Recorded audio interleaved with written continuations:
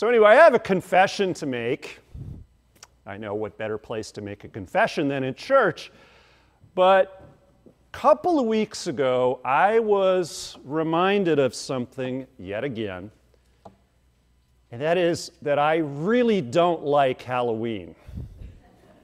I really don't. I mean, I'm totally fine if other people like it. Don't get me wrong. I'm not one of those pastors who think it's like the devil's holiday or anything like that. But my reason for disliking Halloween is very personal. It comes from an experience I had when I was 10 years old.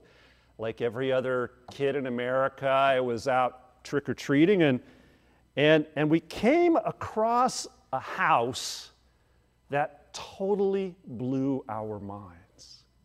Because right there, by the front door with the light on landing, was a huge basket full of bags of M&Ms, and above it was a sign saying, "Please take one bag each. Happy Halloween." Well, you know, we were 5-10-year-old boys who thought we had come across, like miners for gold. We'd come across the mother lode of candy. And so here we were, 5-10-year-olds with no adults watching, and we were on the horns of a dilemma. So, what do you think we did? Well, we took all the candy, of course, and we ate it. And we went home and ate it some more. And then my friends went home, and I was stuck at home. And all of a sudden, this really strange feeling started to come over me. And it wasn't in my stomach.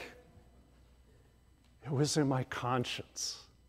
It was in my conscience because I felt incredibly bad about taking something that wasn't mine to take. I'm not sure I thought of myself exactly as a thief. That's kind of too strong. I was more upset because I was just really starkly aware of the fact that I had, taken advantage of those nice people who'd probably just gone out for dinner that night and left that candy. By the way, have any of you ever done that and thought that kids were not going to just rip you off entirely? So I felt bad, and I felt like we'd taken advantage of those adults. Also, we'd taken away all the other kids who were going to come later their opportunity to have candy. Now, that feeling didn't make me go back to the house and return the candy, but it did give me a sense of gnawing and sadness and guilt. That has kind of stayed with me ever since. Which brings me to the 8th commandment in the Bible. You shall not steal. Now I realize we're at week 9 in the sermon series and we're on the 8th commandment. That's because we thought the 8th commandment fits really well with the 10th commandment, which is what I'm going to be preaching on next week. But even so, who could disagree with the commandment, you shall not steal? It's kind of obvious, right? Kind of obvious. Even so, when you look at all the ancient law codes that you find, that archaeologists or historians find, including the ancient Israelites, in every single law code, there's an injunction against stealing. But why, if it's so obvious? Why do you need to write it down? Because clearly stealing is a problem. Always has been, and it still is. It happens all the time, and you know what? We all do it. Now, I don't mean by that we'd all be convicted in a court of law of thievery or robbery. What I am saying is that every single one of us from time to time has taken something that wasn't ours to take, whether it's a mother load of Halloween candy or something else. So, at the top of the list of stealing, or at the bottom of the barrel, depending on how you look at it, would be just out and out robbery, right? None of us would do that, right? Of course not. But there are lots of other less obvious ways that we take things that are not ours to take. For example, Imagine you're walking down the street and you see a $100 bill sitting right there on the sidewalk. He's sitting right there on the sidewalk. What do you do? What do you do?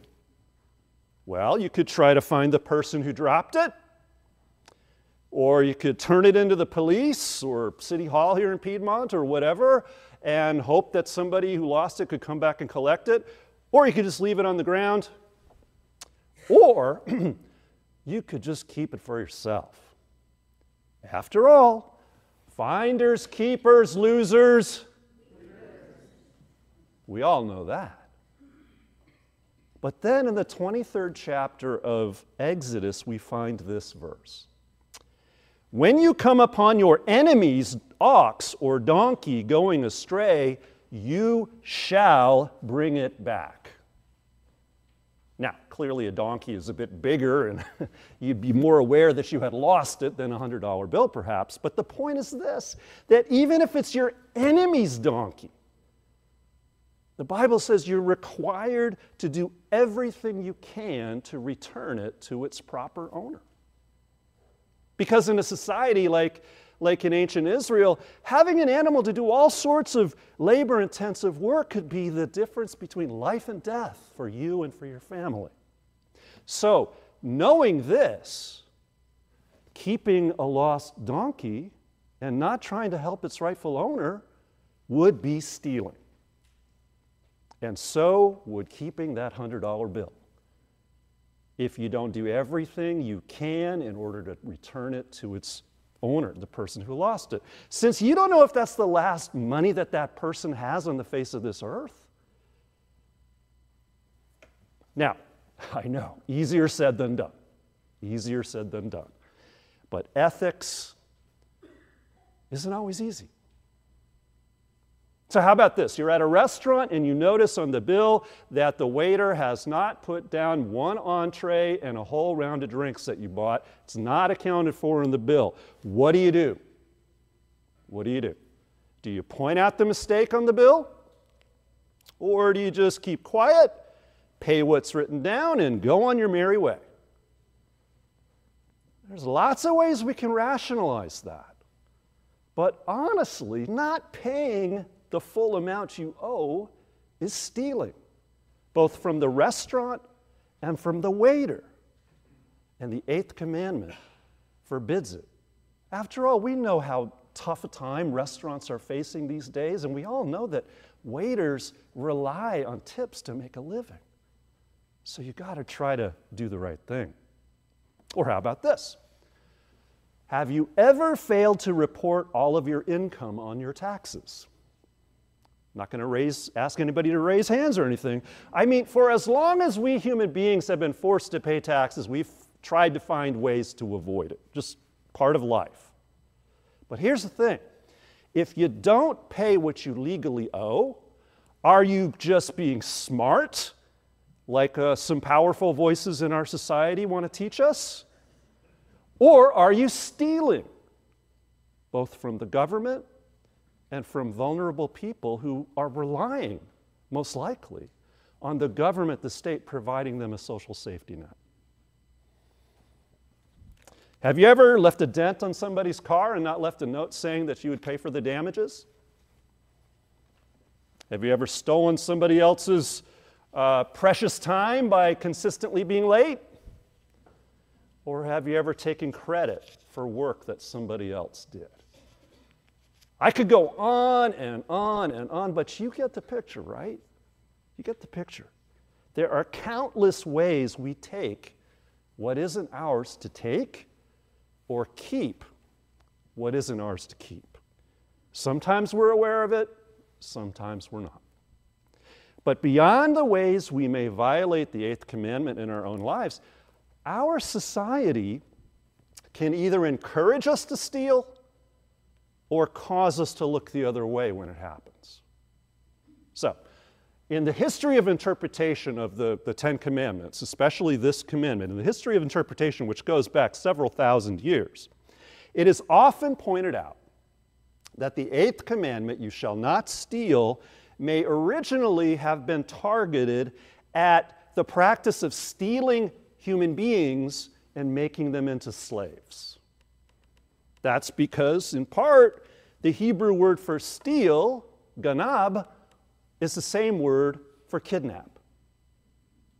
Of course, today we would all consider slavery to be a horrible, evil, immoral, a form of theft, of stealing somebody's liberty, freedom, their humanity. But in the ancient world, it was widespread, accepted, even in the Bible. It's accepted in most societies. Most people, of course, who became slaves were captured in a war and turned into slaves by the victorious army, sold into slavery. But what was wrong, according to the Bible, was to enslave a person who was a member of your own group, of your own community. Because apparently what happened is that many Israelites were kidnapped by other Israelites and sold into slavery. So that form of human stealing was considered a heinous crime with the penalty of death, yet at the same time it was perfectly acceptable to turn a conquered enemy into a slave, which would appear to be a rather serious contradiction to our modern way of thinking. Of course, we have our own version of this. We call it human trafficking, and it is another horrific practice, even if it's more widespread than we would like to think. Most victims work in the sex trade, but you can find them engaged in all sorts of jobs all around us. May have even hired one or two in our own lives. And clearly the Eighth Commandment forbids that. But what about a practice that is even more widespread and which lots of people consider perfectly acceptable these days? That is, not paying employees a fair or a living wage. I'm not going to get into all the economic arguments about this. I'm just going to share this quote from the Bible, from James chapter 5. Listen, you rich people, the wages of the laborers who harvested your fields, which you kept back by fraud, cry out, and their cries have reached the ears of the Lord of hosts. And clearly the Lord of hosts isn't too happy about it. You hear this over and over and over in the Bible, that one of the primary responsibilities we have in a society is to take care of one another, to love your neighbors as yourself, to see each person as a beloved child of God, and to see to it that each person has what they need, not just to survive, but to flourish in life. That's the consistent message of Jesus, too. Even if it can come across to us today as kind of radical or naive or just not understanding how the world works according to the way we understand things. Because we live in a time when we're told consistently to put our own selves or our own self-interests first, to keep an eye on the bottom line or in return on investment, things like that. And I'm not saying there's anything inherently wrong with that. It's the society we live in. In fact, most of us assume that's just how the world works. But that is not how people understood the world in biblical times. Because for the Jewish people, the rightful owner of everything that exists is God. Everything. Going all the way back to the story of creation in the first chapter of the book of Genesis, we hear that God made human beings to be what? To be stewards, to be managers of God's property. That is everything in the earth. Now, some people might have more property, we call them rich, and some people might have less. But no one owned things in private that is responsible only to themselves. Everything was owned in trust to God, to the community, and to future generations. And as we hear all the time, especially in the words of the prophets, if these responsibilities are not met to take care of the community, and especially the poor, the widows, the orphans, and the aliens in your midst, the Bible says over and over and over again, if you don't do that responsibly, God is going to take that stewardship away and give it to somebody else. Why? Because everything belongs to God, including us. You may remember a story in the New Testament where a wealthy young man comes to Jesus and asks him, "What must I do to inherit eternal life?" Jesus says, in part, "Do not steal." And the man immediately responds, "I don't steal. I've never stolen anything in my life. I follow all the commandments." And then Jesus says, "That's fantastic. Now, take everything that you own and give it to the poor." But on hearing that, the young man, we hear in the Bible, walks away dejectedly, for he had many things. You see, what Jesus is getting here isn't just that it's simply you shouldn't steal stuff. No.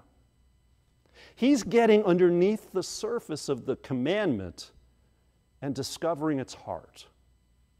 And that's what Steve and I have been trying to do this sermon series we've been preaching for the last 9 weeks. We have been trying to get beneath all these negative laws of you shall not do this, you shall not do that, to find the positive core. That is the rule for how you're supposed to live in life, for how God wants us all to live and flourish. So, what's the rule of life that's underneath the commandments, do not steal? Well, it's not just that you shouldn't take what isn't yours to take. That's important, but it's not just that. It's that you should take what you have and however you can, take care of people in need. That's what God wants us to do with the stuff that God trusts us to manage. It's a clear message throughout Scripture, and you find it in the passage from Ephesians that I put in the bulletin, where Paul is talking to a bunch of new Christians. They've just become Christians, they're Gentiles, and so he's telling them about the meaning of the new life in Christ. And this is what he says. "So then, putting away falsehood, let each of you speak the truth with your neighbor, for we are members of one another. Be angry, but do not sin. Do not let the sun go down on your anger, and do not make room for the devil. Those who steal must give up stealing. Rather, let them labor, doing good work with their own hands, so as to have something to share with the needy." Now, it's interesting enough to consider the fact that it was well known in the church in Ephesus that there were a bunch of crooks there, a bunch of thieves.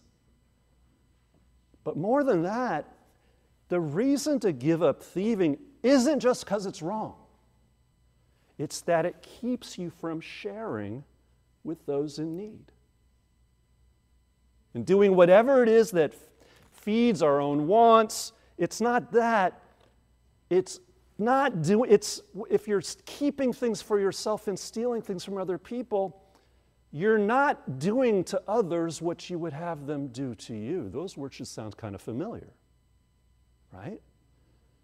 In other words, stealing, taking what isn't yours, doesn't just violate the 8th commandment.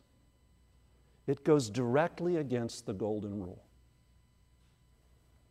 Now, let me take this opportunity to make yet another confession that I too have violated the 8th commandment. And not just taking Halloween candy when I was 10 years old. I mean, to be honest, one time I even kept a $20 bill that I found on the sidewalk. It wasn't 100, but it was a 20. And I look after my own self-interest and the interests of my family all the time without thinking about how it impacts other people. That's part of what life is like in our culture. I'm pretty sure we've all done that. So I rely on the Spirit of truth and of mercy and of justice and of love to guide me, to turn me around, to turn me around both in my desire to possess things and in what I do with the stuff that I have so that it doesn't come to possess me.